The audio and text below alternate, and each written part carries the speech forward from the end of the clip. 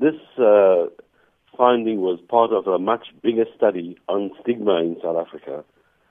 And what we found is that South Africans still stigmatize people living with HIV, and people living with HIV themselves have what we call internal stigma.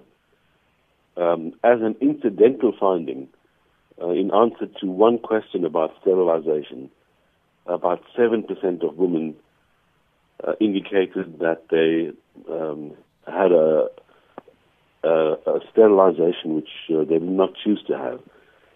The study was not set up to measure this problem of forced sterilizations. So our conclusion is that we must, there's a problem here. We must be cautious about interpreting these results, but the health department should investigate this and get to the bottom of the matter.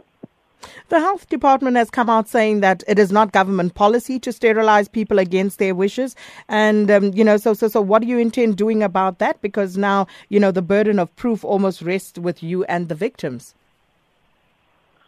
Well, I'm glad that the health department has said it's not policy, because I think that's universally accepted that a woman should have a choice when it comes to reproductive ability and the right to have children. This study was an anonymous study, so we don't have a list of 500 women as it's being, portrayed in the media of people. We can't follow these women up. But from Sanac's point of view, we do say that this is a matter of concern and that it should be followed up properly. For women who feel that they have had a forced sterilization, they certainly have recourse to the law in this country by reporting it to the health authorities, or certainly the Health Professions Council, which monitors the practices of doctors in this country.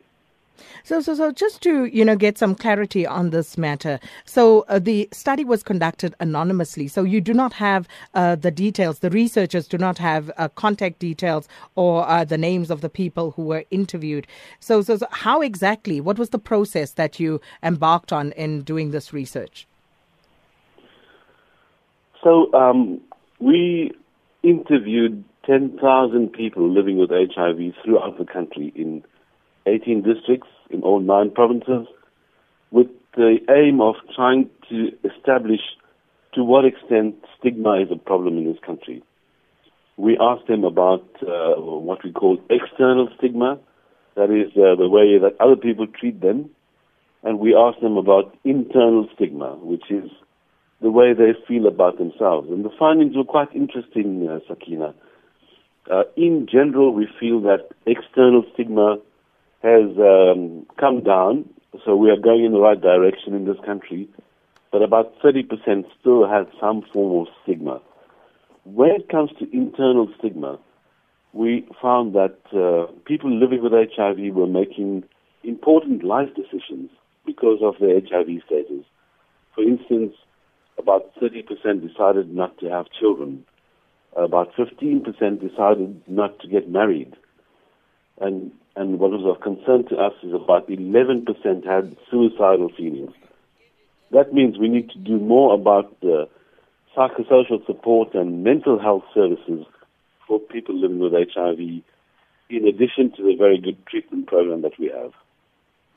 So obviously it's going to be very difficult for you to prove these allegations, because if the Department of Health and others want to do further investigations, how are they going to do this? How are they going to follow up?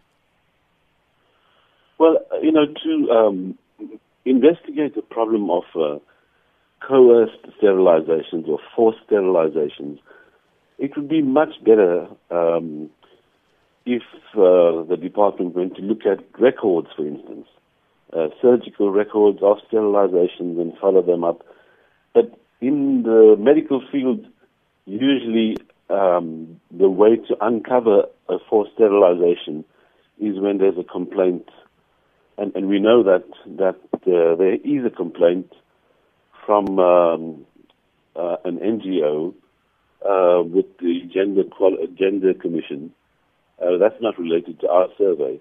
But that's really the main method in this country and globally, I think, to lodge a complaint about a forced sterilization.